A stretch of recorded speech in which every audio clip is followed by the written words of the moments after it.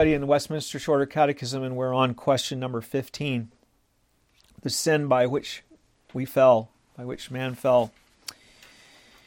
In our sermon series, we're looking in this part of the Catechism. We're looking at the part that deals with the covenant of life that God made with us at creation. This covenant was introduced to us in question 12. And then in subsequent questions, the Catechism works through how we broke that covenant of life and then what the consequences were for breaking that covenant. It deals with this until we get to question 20, where we're introduced with the covenant of grace, which is the covenant where God promises forgiveness. The covenant of life that we're looking at now is sometimes also called the covenant of works, to contrast it from the covenant of grace. It was actually a gracious covenant as well, but it wasn't a gracious covenant in that it was bringing grace and salvation to people who had sinned against God. It was just gracious in that God is gracious toward His creatures when He created them. But because the covenant of grace or covenant of works calls us simply to continue in our allegiance to God, or it called us to continue in our allegiance to God for life. So it was based on our faithfulness and our works. That's why it's called the covenant of works. Whereas the covenant of grace calls us to rest upon the works of Christ, our mediator, who is provided by God's grace for our salvation. So we're going to explore in detail this covenant of life or covenant of works. And then when we get to question 20, we will explore the covenant of grace in detail, and that will go on for some time.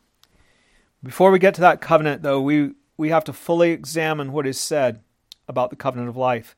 So let's review the questions that we've already studied about the covenant of life, beginning with question 12, where it's introduced, and we'll recite these together in unison. I'll ask the question, and then you answer with me.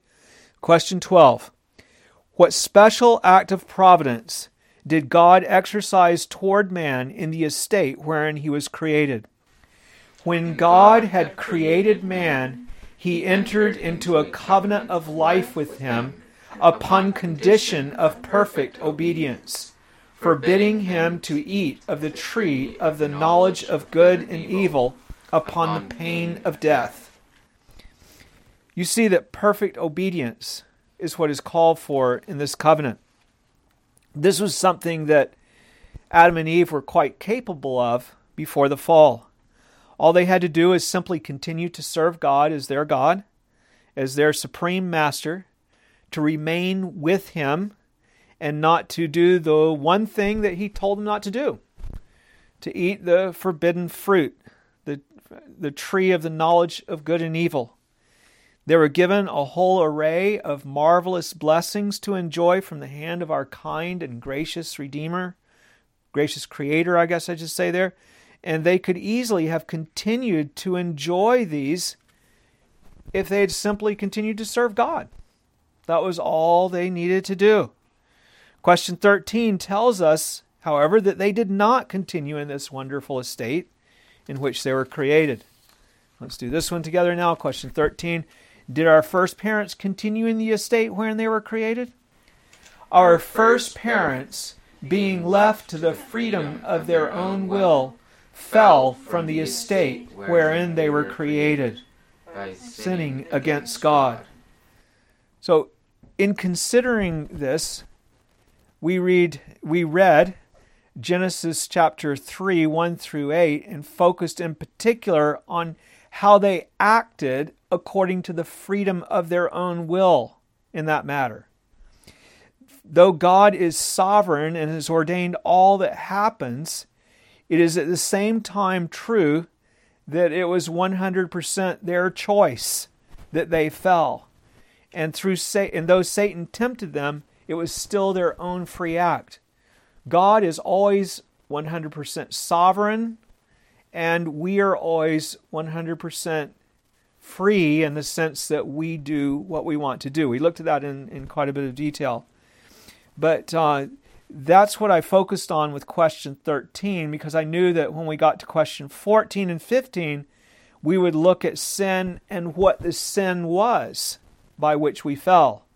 So rather than looking at it at that time, we looked particularly at the freedom of our will. And now we'll be looking at the more about this passage today. We're going to have the same scripture reading. But last week we did question 14, which is between question 13 and 15, of course. And question 14 is, what is sin? Sin is any want of conformity unto or transgression of the law of God. With this question, I spoke to you about what sin is in its essence, how it is a transgression of the law of God. For it to occur at all, man had to cast off God as God, rejecting His authority as His Lord and Master. A rejection of Him as God is really what it boiled down to.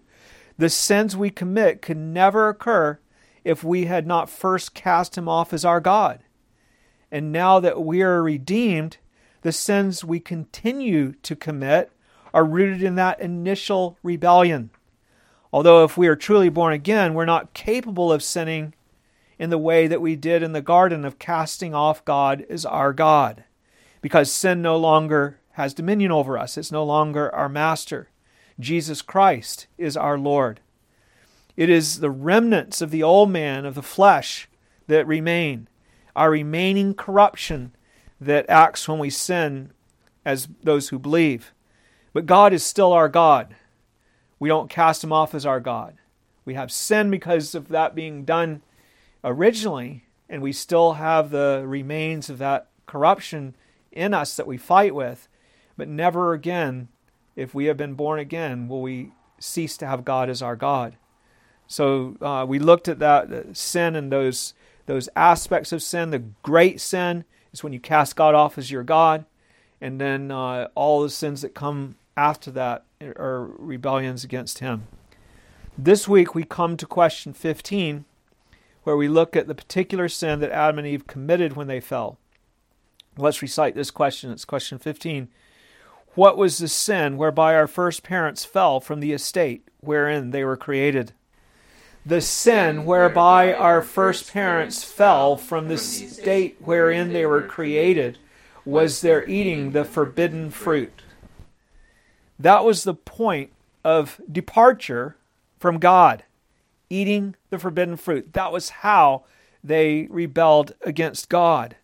That was the way they went from being obedient to being lawless, from being servants of God to the slaves of sin, from being servants of righteousness to being servants to Satan.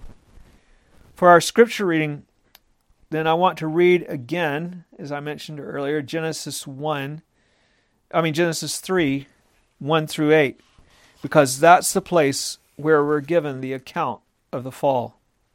So please listen as I read this to you. Actually, I'll begin a verse before that with Genesis 2:25. Okay, this is the word of the Lord, Genesis 2:25 and following. And they were both naked, the man and his wife, and were not ashamed. Now the serpent was more cunning than any beast of the field which the Lord God had made. And he said to the woman, Has God indeed said, You shall not eat of every tree of the garden?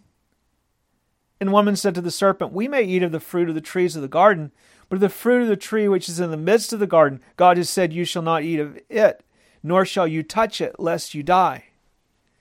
And the serpent said to the woman, You will not surely die, for God knows that in the day you eat of it, your eyes will be open, and you will be like God, knowing good and evil. So when the woman saw that the tree was good for food, that it was pleasant to the eyes, and a tree desirable to make one wise, she took of its fruit and ate. She also gave to her husband with her, and he ate. Then the eyes of both of them were opened, and they knew that they were naked. And they sewed fig leaves together and made themselves coverings. And they heard the sound of the Lord God walking in the garden in the cool of the day. And Adam and his wife hid themselves from the presence of the Lord God among the trees of the garden. May God bless to us the reading of His holy and His infallible word. The first thing I want you to see as we look at this particular event that tells us of the sin by which we fell is that this is a historical event. There are a lot of people that feel that they are too sophisticated to take this as a literal event. They claim to see it as a mythological account, a fairy tale, a just so story. In other words, something that didn't actually happen, but a story that helps to explain things in sort of a parabolic way or whatever. Sometimes they take this approach because they believe the just so stories of popular evolutionists who deny that man was created directly by God. Though they claim to be scientific, they tell the story that man is the result of millions and millions of years of progressive changes and accidents, starting out as primordial soup and having things fall together in such a way that life and all the complexities involved in forming a human being just happened. That's a remarkable just so story. It's ridiculous and absolutely unbelievable story is the best thing that they can come up with if they wish to reject the testimony of God's word that the first man and woman were created directly by the hand of God. But those who accept this story of evolution cannot accept that there was a man named Adam and a woman named Eve who were the parents of the whole human race who rebelled against God by eating the forbidden fruit, because it contradicts their just so story of evolution. It contradicts it because there was no death, there was no sin until Adam and Eve. And we're taught in the Bible that they were the first man and the first woman, not that there were a whole bunch of other people before them that, or sort of creatures before them that evolved into the first man and woman. A second objection to the historicity of the account is with the story itself. I say, come on, a talking serpent, how could that be? A forbidden tree, what is that about? Sounds like a fairy tale. The fall into sin brought about by eating a piece of fruit, what is that? They say, it sounds like a fairy tale to me. And those who have little more respect for the Bible would say that it is a myth given by inspiration of God to teach us, again, something like a parable that is meant not to be taken literally, but just to remind us that we're sinful. But I want you to see that the account of the eating forbidden fruit is not presented to us as a myth or a parable, but as a real historical event. First, the account itself is written in this way. When parables are told in Scripture, they are told as parables. But Genesis 3 reads as a history. Adam and Eve are clearly presented in chapter 2 as created directly by God, and we're given an account of the children that they had and how the earth was populated from them, all the way from Adam to Jesus Christ. We have genealogy. The ancients took their genealogies very, very seriously, as well they should have. And in them, they saw evidence of historical persons rather than mythological figures.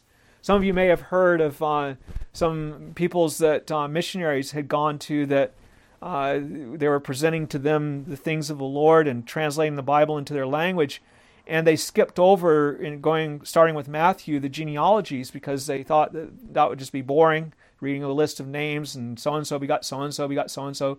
And so they moved on into the narrative. And then later, I forget the occasion that prompted it, but they went back to look at that first chapter. And when they presented that, all the people came to believe because they said, oh, we thought this was just stories that you were telling us. But now, seeing the genealogies, this is real history. And so it is that this is presented to us in the Scriptures. Second, we see that the rest of the Scripture treats this account as a historical reality. Jesus refers to Adam and Eve as being in the beginning, and he speaks of how God instituted marriage with them. And Paul speaks of Adam's transgression that brought sin into the world in his letter to Timothy. He refers to this account as history that has bearing still on us today. He says that one of the reasons women are not permitted to teach in the church is because the woman was formed second to the man. And another reason is because the woman was deceived by the serpent when she reversed this order and acted apart from her husband's lead. 1 Timothy 2:11-13 says, "Let a woman learn in silence and with all submission. And I do not permit a woman to teach or to have authority over a man, but to be in silence. For Adam was formed first, then Eve. And Adam was not deceived, but the woman being deceived fell into the transgression." There's a whole lot more we could say about that passage. But the main thing that I want you to see today is that Paul the Apostle clearly treats the fall by eating the forbidden fruit as a historical account. So don't let anyone tell you that it's not a real event in history. He deals with it in Romans 12 as well, very much as that this is where sin came from. This is where Christ came from. And that's why it matters. It matters because if you reject this account, it obscures the whole history of God's saving work, in which sin enters in by one man and righteousness is restored by another man, Christ Jesus. And besides that, if you do not have a fall, you destroy the biblical explanation for how sin entered the world, and you have no explanation for the suffering that is in the world, that it was just something, suffering and death was there from the get-go. It's very important for us to accept what God has said, what He has given to us as history, and not to mythologize it. But why does God make such a big deal about eating a piece of forbidden fruit? The next thing I want to look at. It is treated as a big deal, isn't it? I mean, look at the punishment. Look at the consequences for eating a piece of forbidden fruit. Eve ate from the tree. Adam followed her. And they're driven from God's presence, from the garden of pleasure. They're sentenced to death, sentenced to cursing. All of their posterity is cut off from God and sentenced to the curse and to everlasting punishment in hell, but for the promise of redemption. Doesn't this seem like an overreaction on God's part? I mean, just for taking a bite out of a piece of fruit that God had told them not to eat? It's like a parent kicking his child out of the house for getting into the cookie jar or something. Actually, though, the very fact that it was only a piece of fruit makes the offense all the more offensive, if you think about it in the right way. That's the problem. God has been super generous. He was super generous with Adam and Eve, with us when He created us. He gave them a beautiful world, and He furnished it with many excellent and beautiful things for them to use and enjoy. He even put them in a cultivated garden which He Himself planted for them. He gave them dominion over all that He had made. They had mastery over the world. There were no storms, there were no diseases, there were no vicious animals. Instead, all the animals were friendly. They could work with them. You can imagine getting animals to help you to build things and do things. He made them in His very own image so that they might be a reflection of His wisdom, power, and goodness, especially of His love on a creaturely level. He gave them so much. He gave them each other, male and female, with the ability to bring forth more children that were like themselves. He gave them a very interesting and engaging task to fill the earth and to subdue it, to fill it with other image bearers like themselves, and from the earth to produce things and to things that would be beautiful and that they could use to bless one another. He gave them communion with Himself, and He gave them the Sabbath, revealing to them His glory and His work and His will for them. He gave them all of this. And just one prohibition. Just one tree. Not to eat the fruit of one tree, as a display of their loyalty to Him, that He was their God and that He was their Lord. It was the only thing that was withheld from them. And for a mere piece of fruit, they rebelled against their Maker. Yes, only a piece of fruit.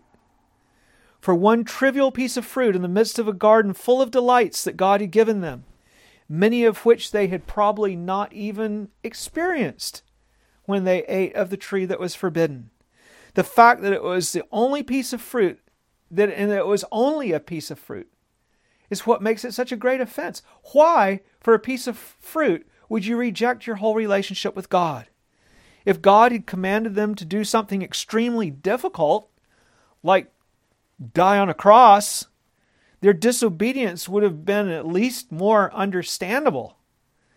But all he did was prohibit one kind of fruit in the midst of a garden filled with all sorts of fruits. If God had simply not made this tree, they wouldn't have even missed this tree. There could have been other kinds of fruit potentially that he could have made that he didn't make. They didn't even know the difference.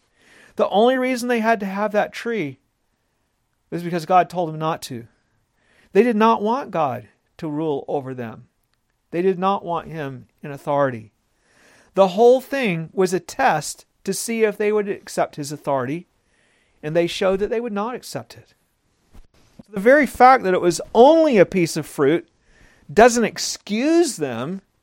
It makes them all the more inexcusable. The question we ought to ask is not why God made such a big deal about eating a piece of fruit, but why they made such a big deal about eating of forbidden fruit, that they were willing to disobey God and to ruin their relationship with him for themselves and their posterity. Now you can see in the account that this was an act of defiance. Total defiance. The serpent.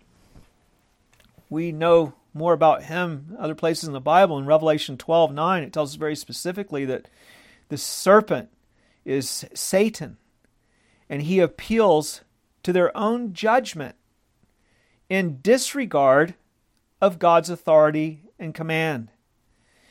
When you're deciding what to do about a situation, what's the first consideration you should have?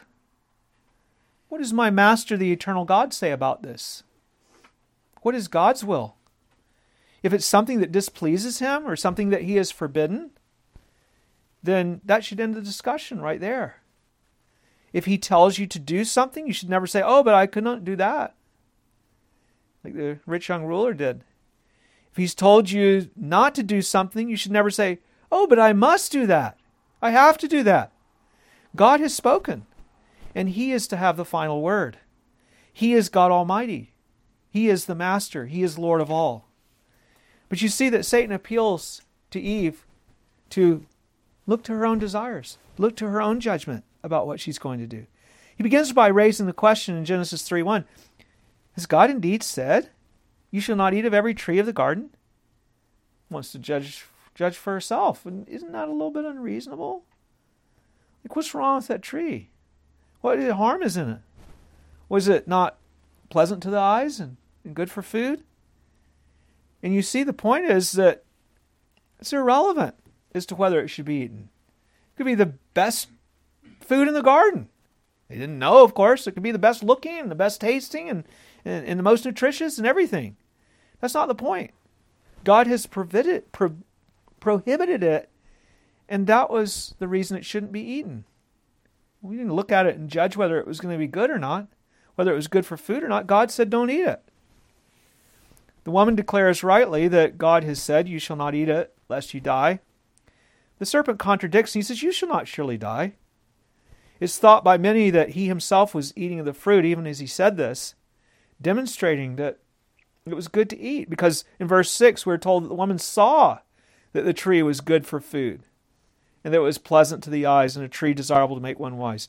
To see that it was good for food must have meant that she saw him eating it, and he didn't die. And to see that he did seem to be quite a wise sort of a creature. Must have been able to, he was quite a clever fellow, and he'd eaten this fruit. He told her that he was enlightened by eating from it, and that she would be too. Enlightened to know good and evil like God, to decide for himself what was good and evil rather than having to submit to God. She judges that it was good for food, which I suppose it was, and pleasant to the eyes, which I suppose it was too, and desirable to make one wise. And it was was in the sense that you would become like God, deciding what was good and evil for yourself instead of having Him tell you. You can be wise. And so from her judgment, this seemed like a good idea. To be free to make her own decisions about things rather than to be bound by God's commands. I'll decide what I want to do. I'll decide what's good for me. Very familiar, isn't it? Now you see what the woman does when she relies on her own judgment instead of obeying God. Verse 6 tells you in a very quick sequence. She took of its fruit and ate, and she gave it to her husband with her, and he ate. Very devastating consequence. Very quick action. That's how sin is. There it is. Look at it. Weigh it out. And bang. You do it. It can change your whole life. Sins that people commit in times of temptation. Ruin their whole life. One sin, one day. And it's all ruined. This was all the more ruinous. Sin with its devastating consequences happens very quickly without much consideration at all. So here was a complete shift in the entire order of all things. Now we, all mankind, would rely on our own judgment rather than following God's commandments. Last week we saw in 1 John 1:3 that sin is lawlessness. It is defiance in which we live apart from God's rule. That's what happened. We went from obedience to lawlessness. Instead of being a people that live by His commandments, we live according to our judgment of what's good. Sin is defiance against our Maker, a rejection of Him as our God. Lawlessness. Earlier we read from 1 John 2, and there John calls living according to our own judgment about things worldliness. In fact, he names the very things that motivated Eve to eat the forbidden fruit as loving the world rather than loving the Father.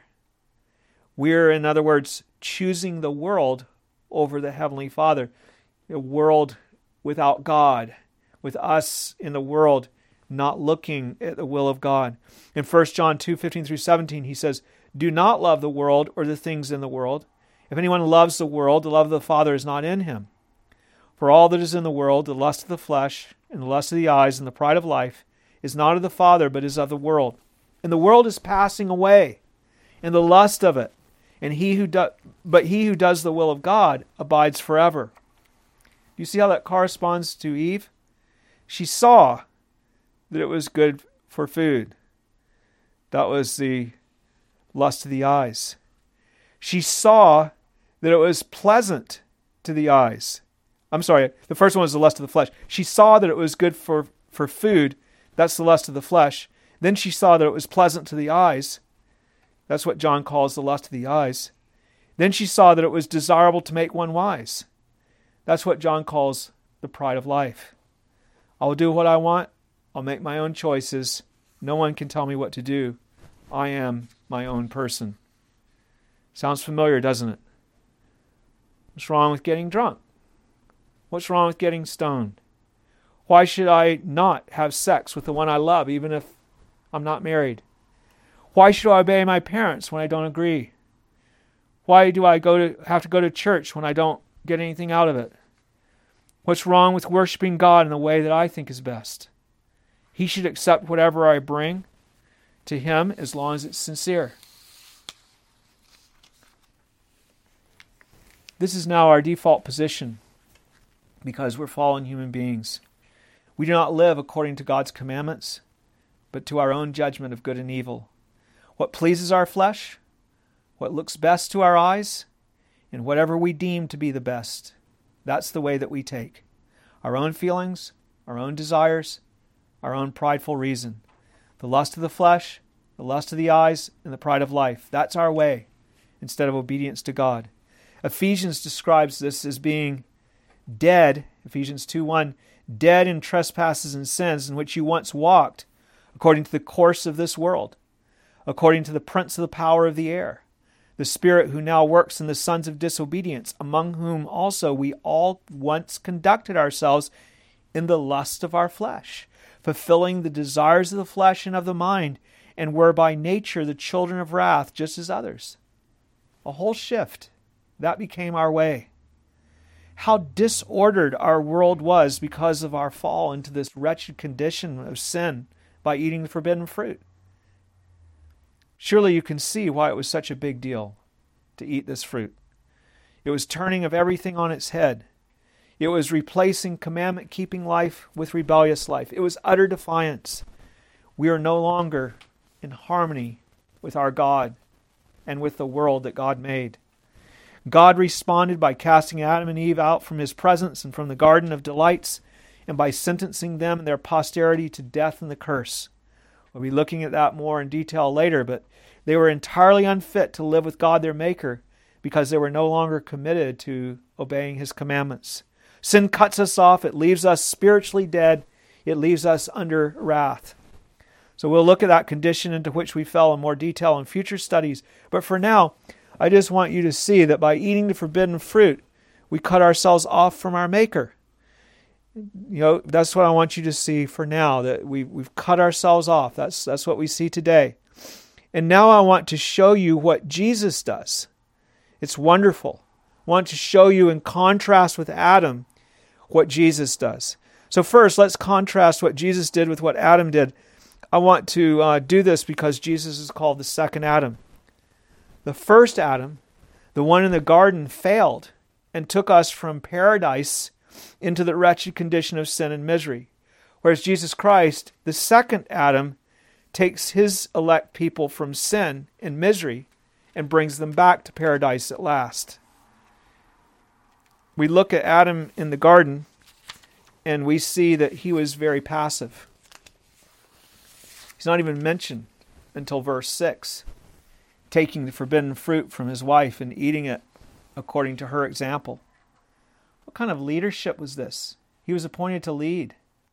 God had entrusted him with the responsibility to keep the garden, to guard the garden is the word really. He failed in two ways. First, he never should have allowed the serpent to counsel his wife with his worldly rebellious counsel. As soon as he saw what was going on, he should have killed the serpent or at least driven him out from the garden. And secondly, after Eve ate the fruit, he never should have followed her. Instead of eating with her, he should have rebuked her and come before God for mercy as a priest to intercede for her. He should have offered to bear her punishment. He should have said, "Punish me," instead of her. That's what Adam should have done, but not what he did. He didn't. He meekly followed her, and he plunged the whole human race into sin. But Jesus Christ, the second Adam, is quite different from the first Adam. He does what Adam should have done. He comes to free us from Satan. He came into the world to destroy the devil and his works. 1 John 3:8. For this purpose the Son of God was manifested, that he might destroy the works of the devil. He delivers his people from the clutches of Satan, restoring us to service to God. By his word and spirit, he rebukes us, convincing us of our sin, and setting us free from the deception of Satan. He enables us to see our defiance against God and how wrong it is. And then he calls us to repent, to turn from that way, and come to him for life. He breaks the bondage that we have with Satan. He calls us to follow him and promises that he will give us eternal life. And that's what he does, breaking the power of sin, as our deliverer. As our great high priest, he also came before the Father as a spotless lamb, a man completely free of all sin. And he said, "Punish me instead of them. I offer myself for their sins. Let me bear their iniquities." In Mark 10:45, he tells us that he did not come to be served, but to serve, and to give his life a ransom for many. He laid down his life for us. All of our iniquities were laid on him. He bore our transgressions, and by his stripes we are set free. And you know what the Father appointed him to do for this work, that the Father was pleased with him, and that the Father accepted him and what he did by going to the cross for our sins. He raised him from the dead to prove that By His offering, we're set free and we're granted full remission of sins. Far from joining us in our transgression, though Satan tempted Him, he went all out to tempt Him, but far from joining us in our transgression the way Adam did, Jesus fully delivered us from it, both from its consequences and from its power. God's promise is that whoever believes in Him will not perish, but will have everlasting life, life restored with communion with God in paradise, life completely free from the curse of God, life free of bondage to Satan to serve God in holiness and righteousness forever and ever. This new life begins as soon as you believe. As soon as you believe, you're freed from Satan's dominion to serve God. Not perfectly just yet, but as we saw last week, no longer in rebellion and defiance, but now in imperfect obedience. Obedience, though. And as soon as you believe, you will immediately receive complete forgiveness of sins. Jesus has borne the penalty of your defiance. And while you will be chastened in this life for your sins, you will still be subject to the sufferings of this world and even to death. You will not be under condemnation, though, but your sufferings will be used to reform you and to refine you. And then, when this life is over, you will enjoy the full benefits of Christ's salvation. All of you who believe, He restores you to paradise. First, at death, you will be perfected in your spirit so that you'll never sin again. And then, on the day of resurrection, Satan and all who are united with him in rebellion, who are living according to the lust of the flesh and the lust of the eyes and the pride of life, will be cast into the lake of fire. And we who deserve to be cast in for our past sins will instead, by Jesus, be brought into paradise, where there will be no more curse, to live in sweet communion with God the Father and with God the Savior, Jesus Christ, and with God the Holy Spirit in a world of perfect love. We can't even imagine what it will be like, but our happiness will be complete, and we will be wholly satisfied forever and ever in the presence of God. As it says in Revelation 22, verse 3, "And there shall be no more curse, but the throne of God and the Lamb shall be in it, and His servants shall serve Him. They shall see His face, and His name shall be on their foreheads. There shall be no night there. They need no lamp nor light of the sun, for the Lord God gives them light, and they shall reign forever and ever." So where are you? Are you in rebellion, again, living in the first Adam, living under the dominion of sin, in defiance of God and the lust of the flesh and the lust of the eyes and the pride of life? Or have you repented and come to Jesus Christ for eternal life? John makes it clear that 1 John 2:15, "If anyone loves the world, the love of the Father is not in him. For all that is in the world, the lust of the flesh and the lust of the eyes and the pride of life," what's going to happen to it? He says it's not from the Father but from the world, and the world is passing away, and the lust of it, but he who does the will of God abides forever. Have you been delivered from the world by Jesus Christ, the world that lives according to their own desires? Have you been delivered to live in the will of God by Jesus Christ? Have you been delivered by the second Adam from this eating forbidden fruit defiance that Adam, the first Adam, brought to us in order to live in paradise with the second Adam? That's the important question. Please stand and let's call on the name of the Lord.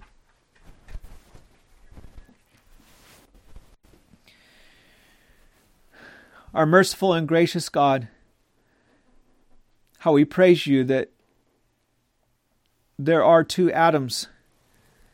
And the first Adam, he's the one that did not take the right way. He followed the serpent. He went the way of the world, of living by the lust of the flesh and the lust of the eyes and the pride of life. We thank you that Jesus Christ delivered us from that. That He is the second Adam, and He came to restore us to you and to paradise so that we were brought back to live for you again, to live in harmony with our Creator, in harmony with the world that you made. We thank you, Lord, for the hope that we have and for the restoration that is ours in Christ. I pray, Lord, that we would serve one another and we would help one another to walk in this new life that you have given us. It's a wonderful life. And to no longer live by the lust of the flesh and the lust of the eyes and pride of life, but now to live for the will of God, for the glory of God. Father, you are worthy. You're worthy of all honor and glory. You are the Lord. You are the Master. You are the Creator. And we humble ourselves before you, Lord, looking to you to continue that grace that you have begun in us. In Jesus' name, amen. Now to him who is able to keep you from stumbling and to present you faultless before the presence of his glory with exceeding joy. To God our Savior, who alone is wise, be glory and majesty, dominion and power, both now and forever. The grace of our Lord Jesus Christ be with you all. Amen.